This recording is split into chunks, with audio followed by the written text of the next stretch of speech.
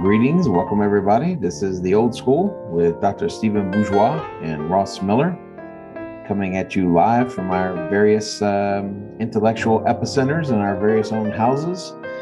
The Old School podcast dealing with educational issues, available on some of the platforms that you listen to your podcast on.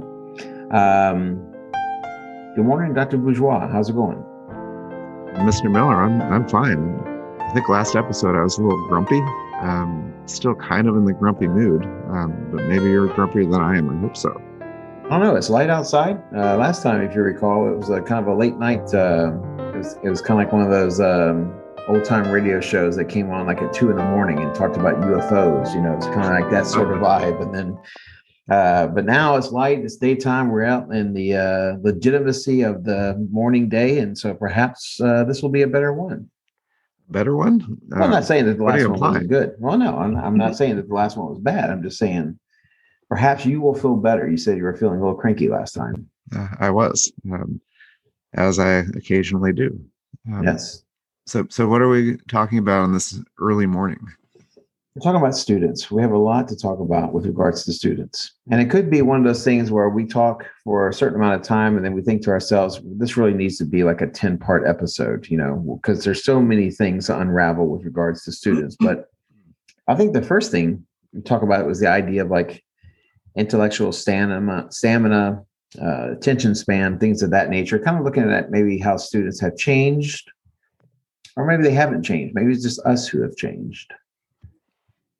We almost need to look at ourselves as students. I mean, we've both had our share of, being, on the other side of the desk, I guess. Sure. And, I think going back to, I don't remember a lot about elementary or middle school. I think I was just terrified and terribly shy and didn't want to be called on. I wanted it to go away. And when I got to high school, I was terribly shy and wanted it to go away also. So it was no question about stamina or engagement. I just wanted it to go away without incident. And honestly, I've had, 13, 14 years of college, if you add it all up. Mm-hmm. I think I broke the 500-hour mark or something. But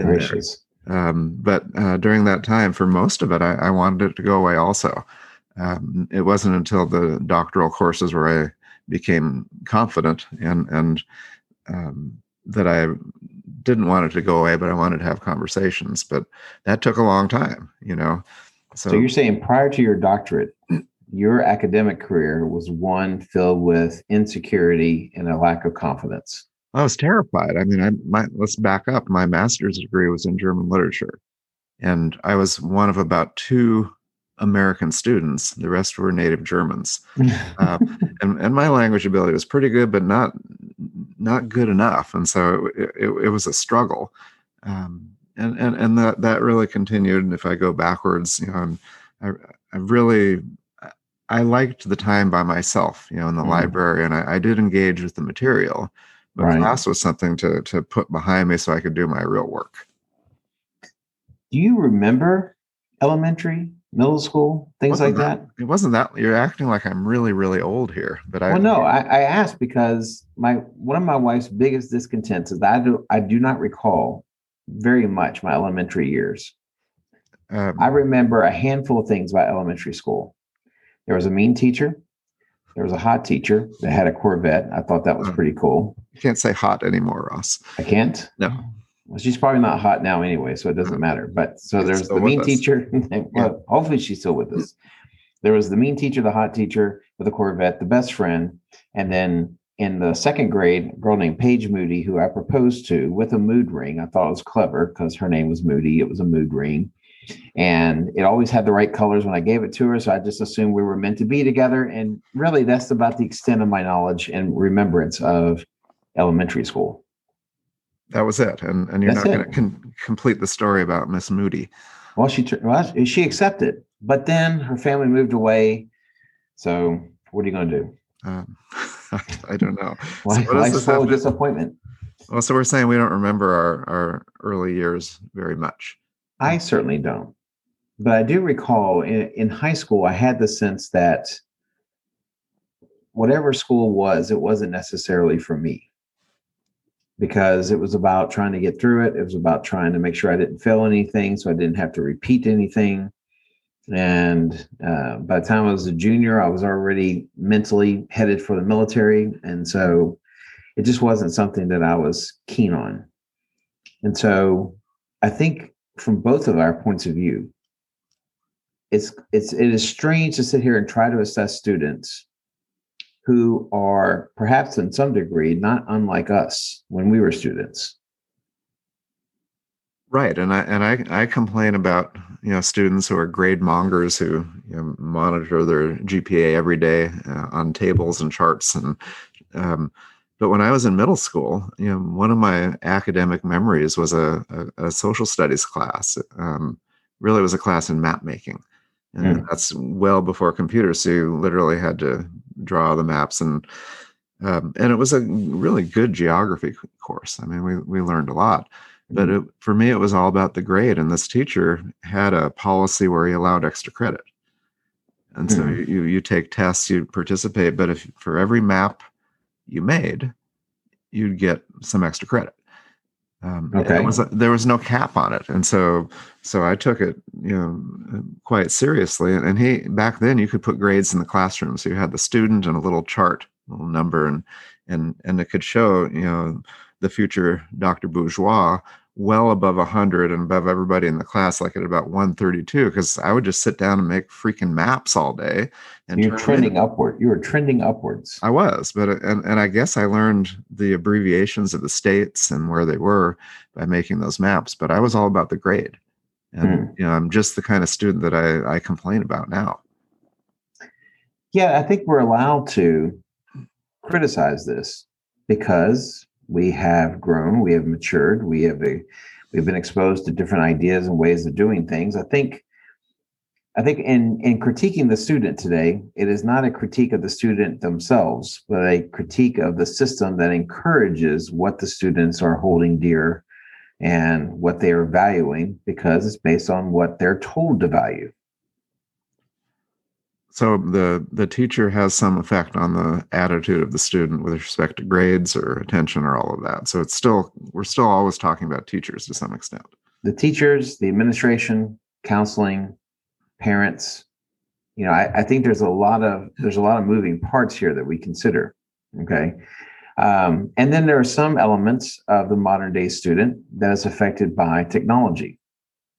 And, one of the things we talked about was the idea of attention span and things of that nature. And so I think it's important to consider when we talk about students, we are talking about a much larger contextual understanding of how these students got to be where they are, how they got to value what they value, and their deficiencies as students are, again, things that are impacting them from outside of their realm and making them, having these issues academically in our classrooms. Well, you could imagine teaching a class of, say, 25, but realistically, you're teaching 3 or 4 who are engaged in the discussion. Right. Some are looking for ways to distract themselves, and others, they may want to take a walk, kind of like you do from faculty meetings, but you see that. Yes. The thing I never liked was the pencil sharpener, because students would get up, and that's when they had electric ones or the hand one. It didn't matter. It was just as annoying. Yes. And I was a very patient teacher, and I wait for that sound. And then the student would say, okay, I'm going to keep going. So by the time they came back, they had a very short pencil, and no jokes there. And I was kind of annoyed, but you had to sit through it. Eventually I got ahead of that and made a policy about that. But I think the point is that you have some students who are right with you, actively engaged, others who are trying to, avoid it or actually entertain themselves other ways. And then there's that whole group in the middle, and maybe we can talk about that group in the middle. What are we doing to make the situation with those kiddos worse? The old joke that you get the students you deserve, you get the children you deserve as a parent. What are we doing to undermine those middle kids, that larger group, their efforts in our classroom?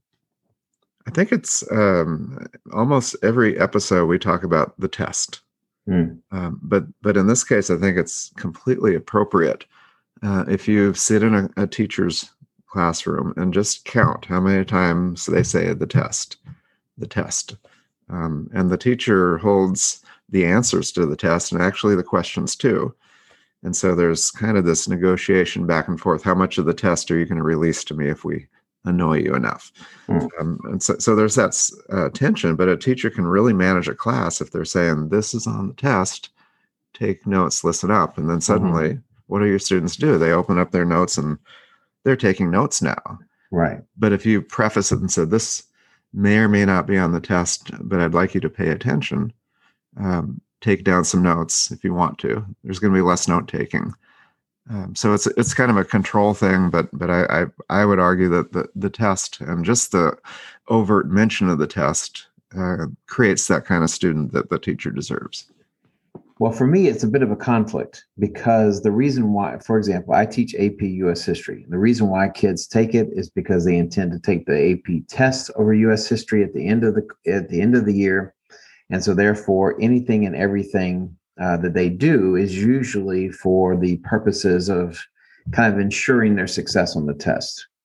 And so my task is how to prepare a kid for a test without constantly saying, hey, listen, this could be on the test.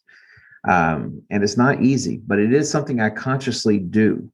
You know, the idea of, so there was a time about 5 or 6 years ago where they kind of restructured parts of the AP US history curriculum by saying that, you don't have to concentrate on everything. There was a methodology that was being introduced that suggested that, you can approach a class in such a way that you give the kids a more clear idea of what to expect. But the problem is I kind of liked the lack of clarity, because it kind of fostered a different approach to the material. If I give you a textbook and I say, okay, well, I want you to read chapter 6. Okay, what am I looking for? That new kind of the new way of looking at it, the new way of looking at the test is say, okay, well, you want to look at those bold words. You want to make sure you know what those mean. You want to answer those questions at the end of the chapter, what have you. And for me, I hand them the textbook and I say, okay, I need you to read chapter 6. And they're like, okay, what am I looking for? I don't know. Why don't you figure it out? Part of it is, and it's not about being a jerk, but it's about saying, listen, you need to be able to look at some material, written material, because history is a reading subject, as I've already declared on this thing. Read this block of text. And I want you to try to extrapolate what you think is most important. Now, that's not done in isolation, because part of what I do is also teach students how to read text, and so it's not like they're just being handed something and saying, good luck to you. I hope it all works out for you. But rather, here's a text. Now, remember us talking about how you read text. And it's the idea of not trying to, because they're always looking for a shortcut. And so the shortcut is, well, you study the keywords and then you answer the questions and then Bob's your uncle. But I think part of the thing that we're trying to teach, or I'm trying to teach, is to look at it more holistically. If you stop worrying about the test and just treat the subject honestly, you're going to be where you want to be at the end of the day. But just the idea of getting the kids to come to that conclusion is hard to do. I think what you just said applies to courses on literature as well. Teachers often include a reading study guide where students, as they read, they answer questions. And it's supposed to ensure that the student read it. It's kind of a gotcha thing, but it's also a tool to help them remember what they're reading. But the types of questions, often I've looked at my kids' work, are pretty much statements of fact, not really interpretation of the text, but names and dates to convert it to history. Real basic. Who said this? Who did that? What's the storyline? What's the plot? Nothing above that.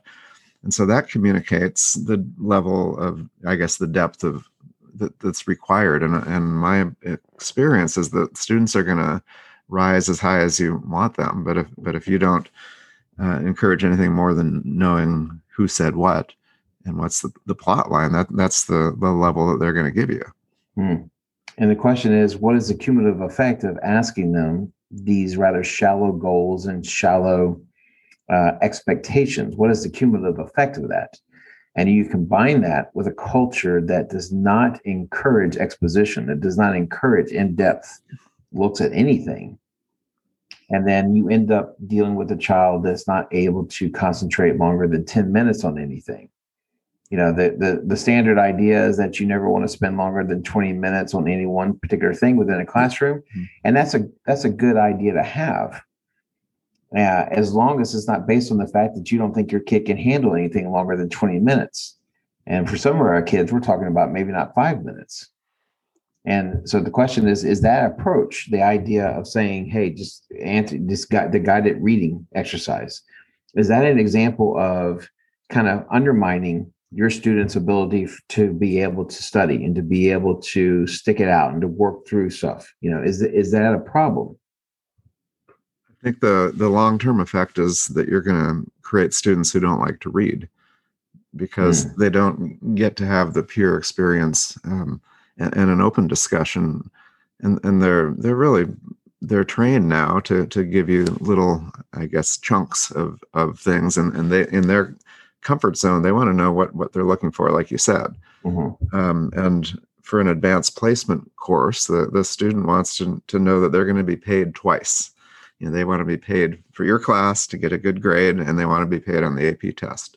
Right. And if you don't have both of those, they're going to grumble and really be uncomfortable, and their impression of your subject is unfavorable because they're in that area of discomfort where they don't know why they're doing it. And what you and I would want is for them to say, well, because we love the material, we love the topic, we want you to explore this beyond this class. Yeah, I don't get that very often. I don't get students coming up to me, Mr. Miller, I was wondering if we could just sit down here and just discuss some of the finer points of the Great Depression. We've just been arguing amongst ourselves about what is the role of government. And we thought to ourselves, this is a good venue through which to have this discussion. But so why do you think that is? Why is that? Because it to me, it sounds like a great conversation that the students are using about 10% of your capacity. You have a wealth of knowledge. You're wonderful at asking questions. That's your gift. And pursuing it with open-ended questions that lead to maybe challenging areas.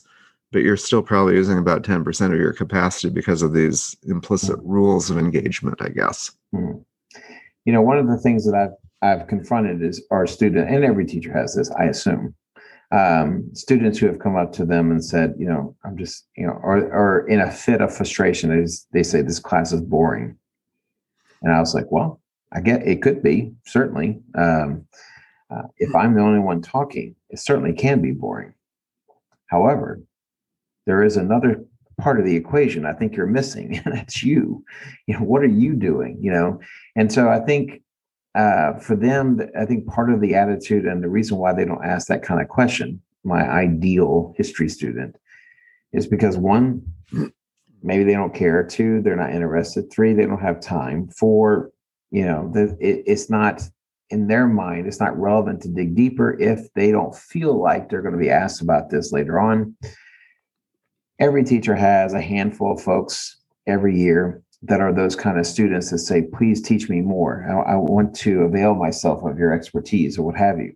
But the vast majority of kiddos, it's a business decision for them, Well, remember the old joke about Deion Sanders that he never tackled just because he made a business decision. It was either tackle, get hurt, or continue on making money and being a player.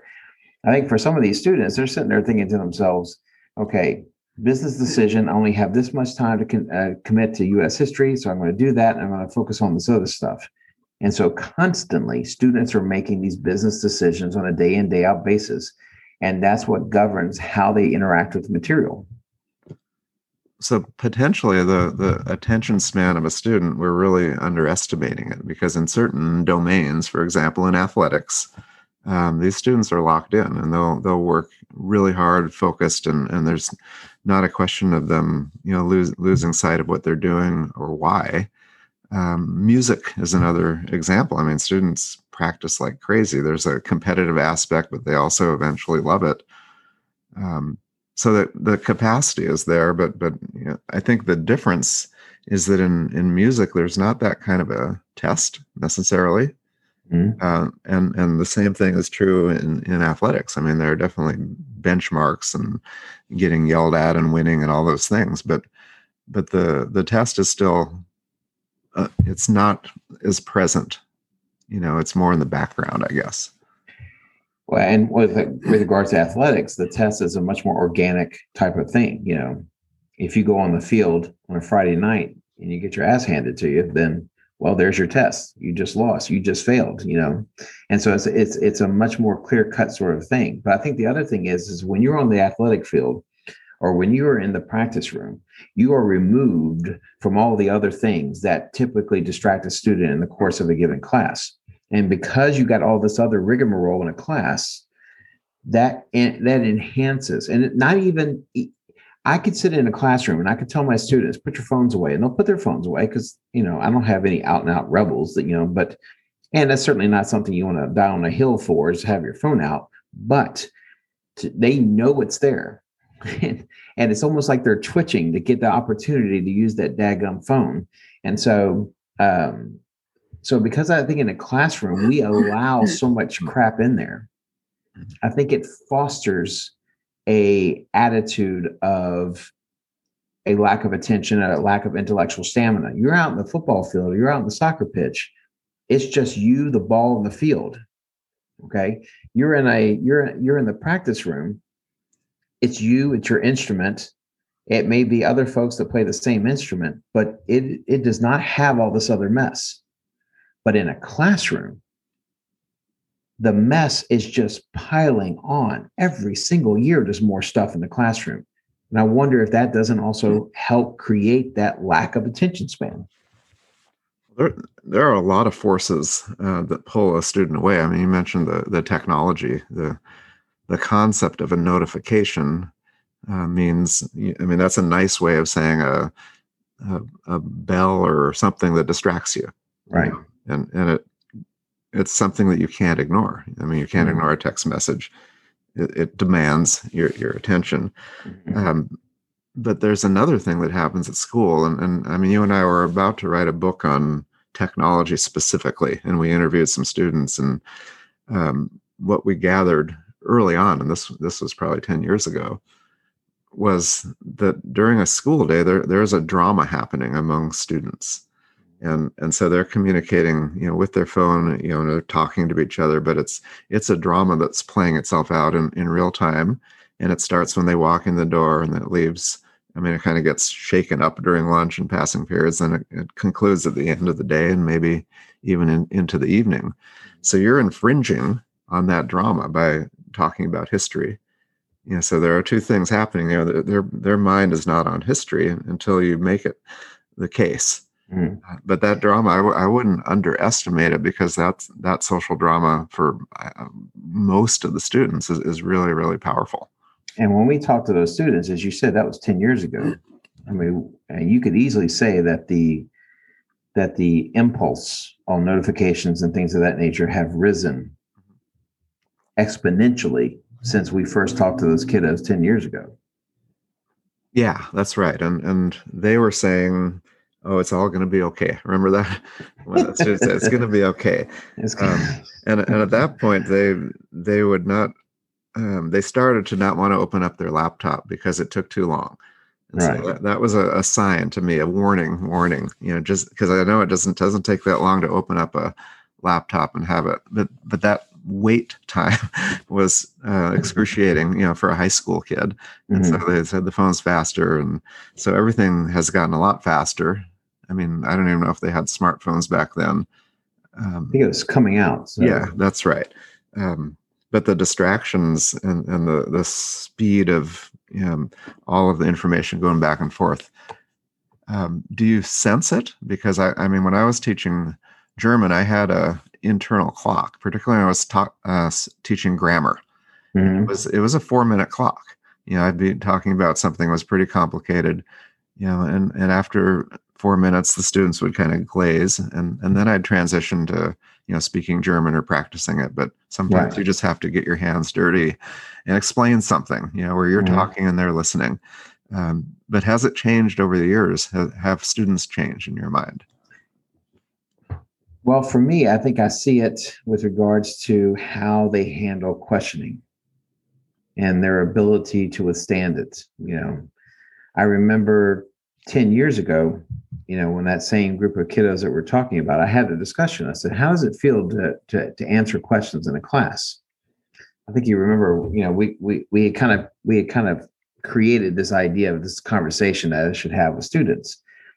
And you remember one of the kids, he was a pretty smart kid, and he was pretty clever, and he was pretty engaged, and he wanted to do well.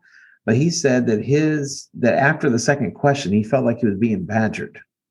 The idea of being able to withstand questions, to be able to withstand long sloughs of material or information or work or explanation or practice or what have you, is certainly being increasingly infringed upon by outside forces. Now, how they look at questions, how they look at work, or what have you.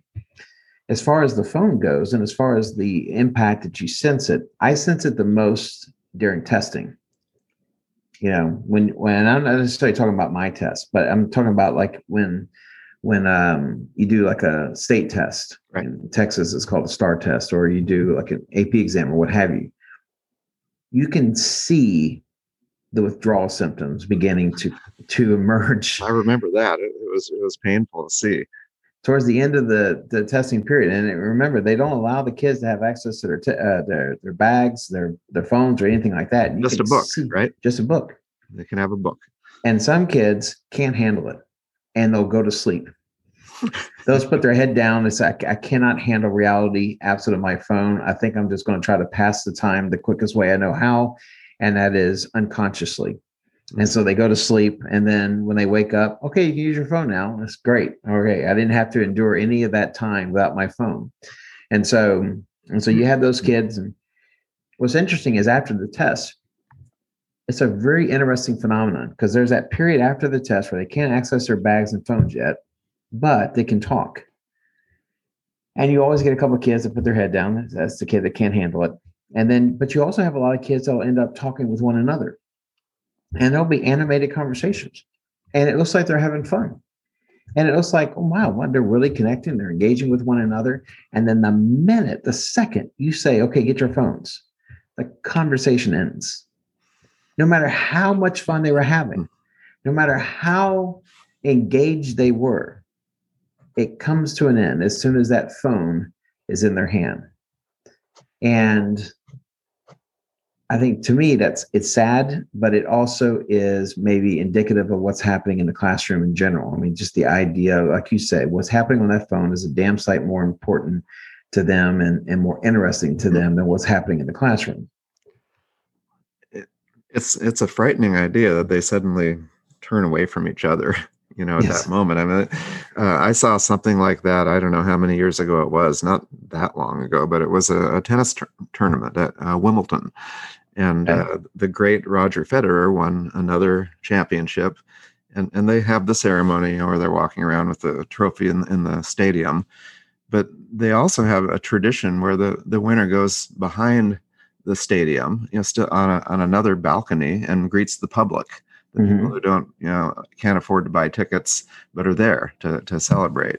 And so there's Roger Federer, and he holds up his I think it's a plaque, or that round thing, and it was quiet. And I said, why aren't they cheering? What's going on? And everybody was taking pictures of him or filming him. It was silent. It was the most frightening, odd thing. But that idea that that capturing that moment is more important than being in the moment. Well, this is one of the other things that our students lack, and again, I think they're being encouraged to dismiss it, and that is the idea of being in a moment. And we talked about it in connection with, there's certain various religious and philosophical thoughts that emphasize the notion of being in the moment, whether we're talking about Buddhism, whether we're talking about transcendentalism. I mean, the idea that there are core ideas and belief systems that say that your abilities as a person, as a human being, is dependent upon your understanding and appreciation for the moment. And once you can't do that, well, then you've got a real problem on your hands. And I think you see it in some of our students. I talked to one of my sons about music, and I asked him if he ever listens to a whole album. I guess we used to call them albums, a CD, whatever, but a group of songs by an artist. And he said, never happens anymore. I mean, you create your playlist and you listen to those, or you listen to stations that you kind of curate. But I wonder if there's something there as far as translating that idea into the classroom, because you're kind of giving them a record, a CD of Ross Miller, Mr. Miller's Greatest hits. That's right, greatest hits.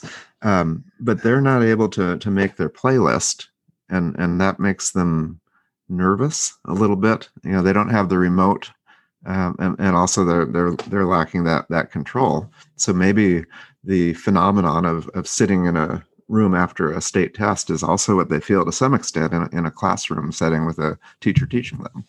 And it also explains, and kind of that there's that, and I think it also explains the kind of reaction to that.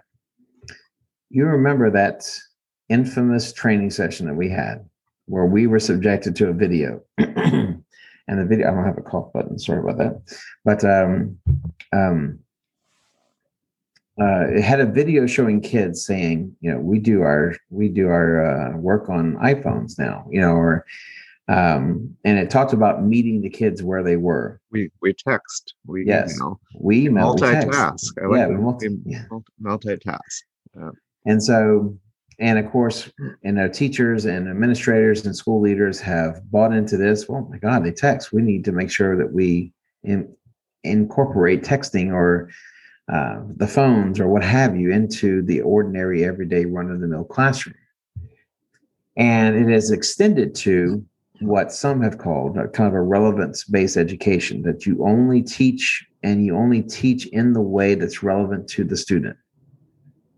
And the idea being that then they will be more engaged, and then they will be more interested, and then they will do better on tests, because now everything is about tests and how they're assessed, and more importantly, how the schools are assessed. And now everything is about that. Now, a person stepping back away from that might say, isn't the purpose of education to get away from what you know?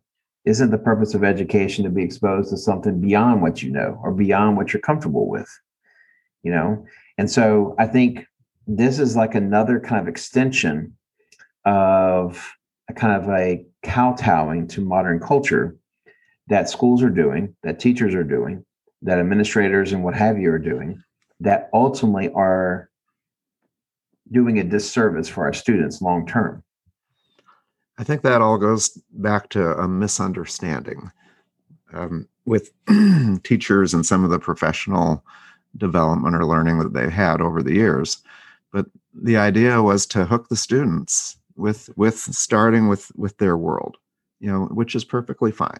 And so maybe you're talking about Roman history or something, and then you you provide an example that's a modern parallel. Okay, but that's meant to hook the students, not meant to be the curriculum, right? And so they're using the hook and thinking we need to stay there because, and what you're saying is no, we need to move away from the hook pretty quickly to explore some things that the student doesn't necessarily have access to through experience. Otherwise, it would be pretty damn boring, Well, and you see it, and it's not that there was a bygone age in American education where people did not think this, but one of the things that it kind of implicitly says when it is all about the modern connections and it's all about what's important to the student is that then the student can say, this is not relevant to me. I don't plan on using this in my career, my six-figure career, which I'm going to start right after high school. This is about nothing. And so therefore it is nothing. It doesn't matter. And then, then you have the kind of question that history teachers get from time to time. Why are we studying this? I think I told the story. I had a world history class. It was and we were talking about the Mughals, the kind of a group that controlled India during uh, 16, 1700s, I believe.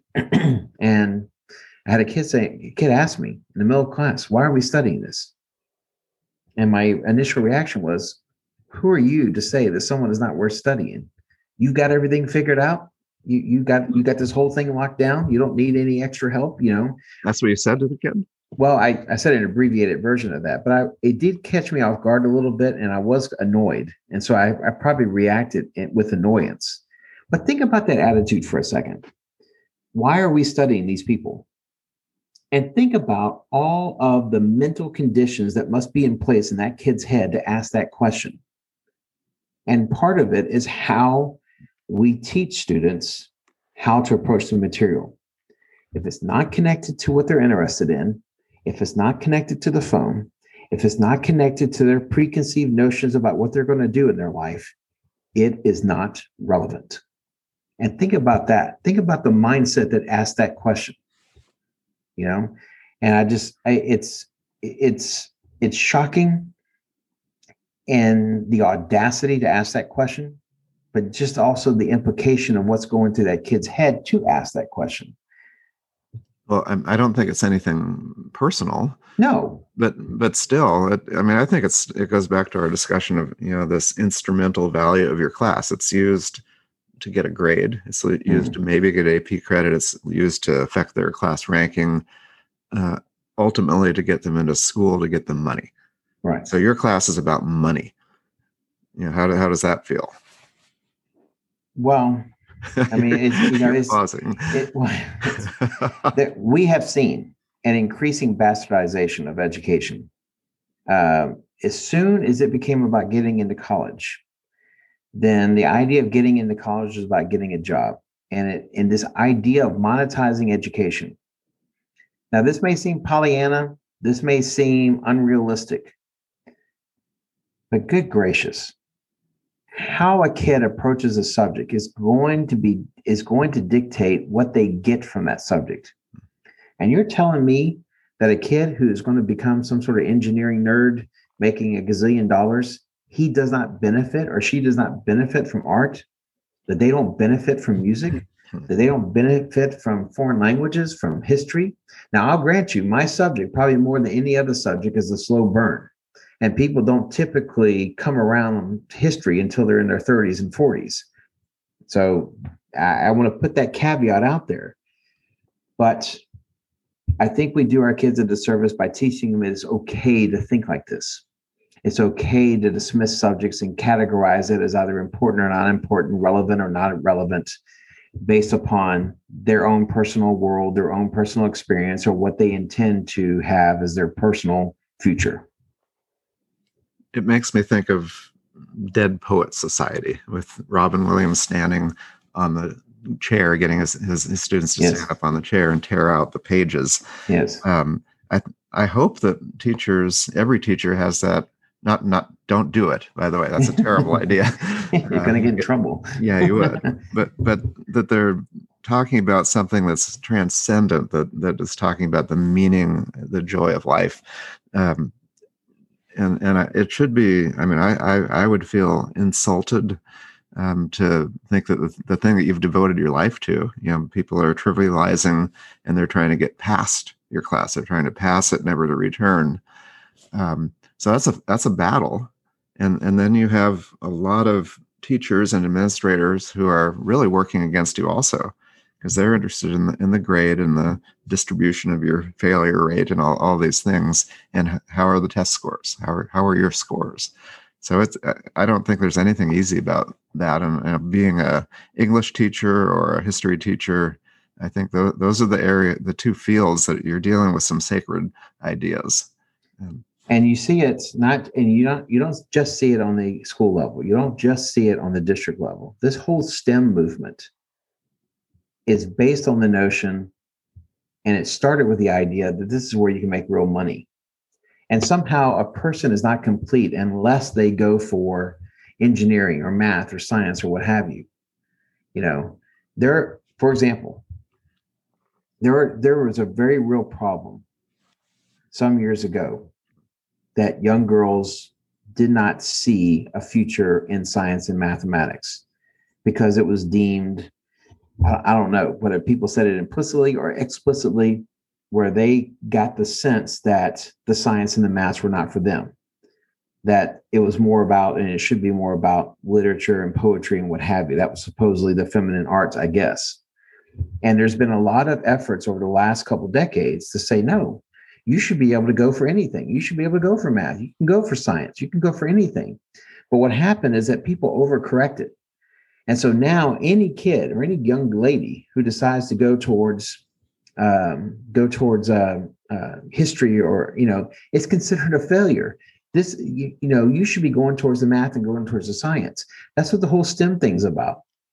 It's not just about the idea that says everyone should have an access to math and science and a career in those fields, and they certainly should have access to it, but to suggest that that's the only viable because they pay money, because they get a better job because of it, a better paying job because of it. I think that that's where you start getting into some problematic areas.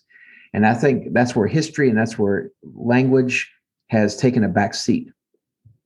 And I can't help but think it's not for the better, certainly, The image of overcorrecting, I think that's sound, because what it does is that you kind of take away from one thing to add to another. And we have a bias, both of us, to the liberal arts.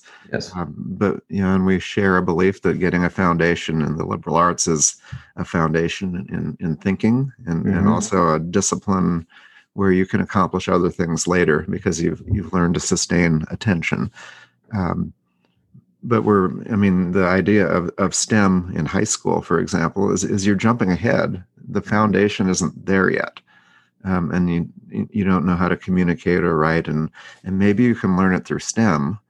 But I would say we're jumping the gun a little bit. And a high school student, I even think that a undergraduate degree should be in the liberal arts, and then you specialize a little bit later. But we're trying to specialize really, really early, telling eighth graders, what's your career path? How the hell do they know? They're in eighth grade. I don't know. Looks like we're kind of like in a wrapping up period, but I would like to see a reevaluation of how we treat the humanities.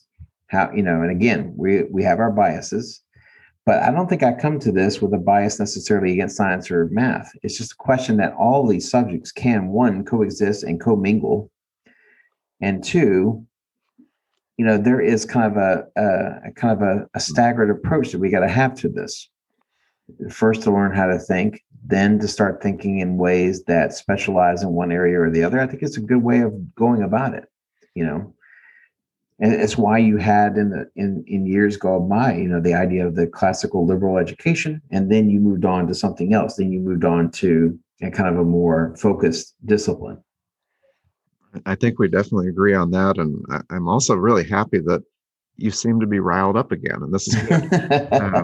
I've said I like you better when you're a little bit grumpy, and better when I move. Yeah, and this conversation has kind of gotten both of us grumpy, and we'll probably talk more about STEM. We'll probably get a little bit of hate mail. Actually, we have it set where we can't get any comments, and I kind of like that on this. I'm not interested in suggestions. I'm interested in what you have to say, and hopefully a few people enjoy it.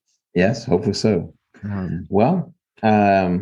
Let's put a fork in this one for the time being, because like you said, there's plenty left to be said going forward. But I kind of like how we kind of ended things here with the promise of more later. Maybe we had the final word on these topics and no one will ever get into them again because we did such a fine job. I don't think that's true, but who knows? We'll see how it goes. But there we go.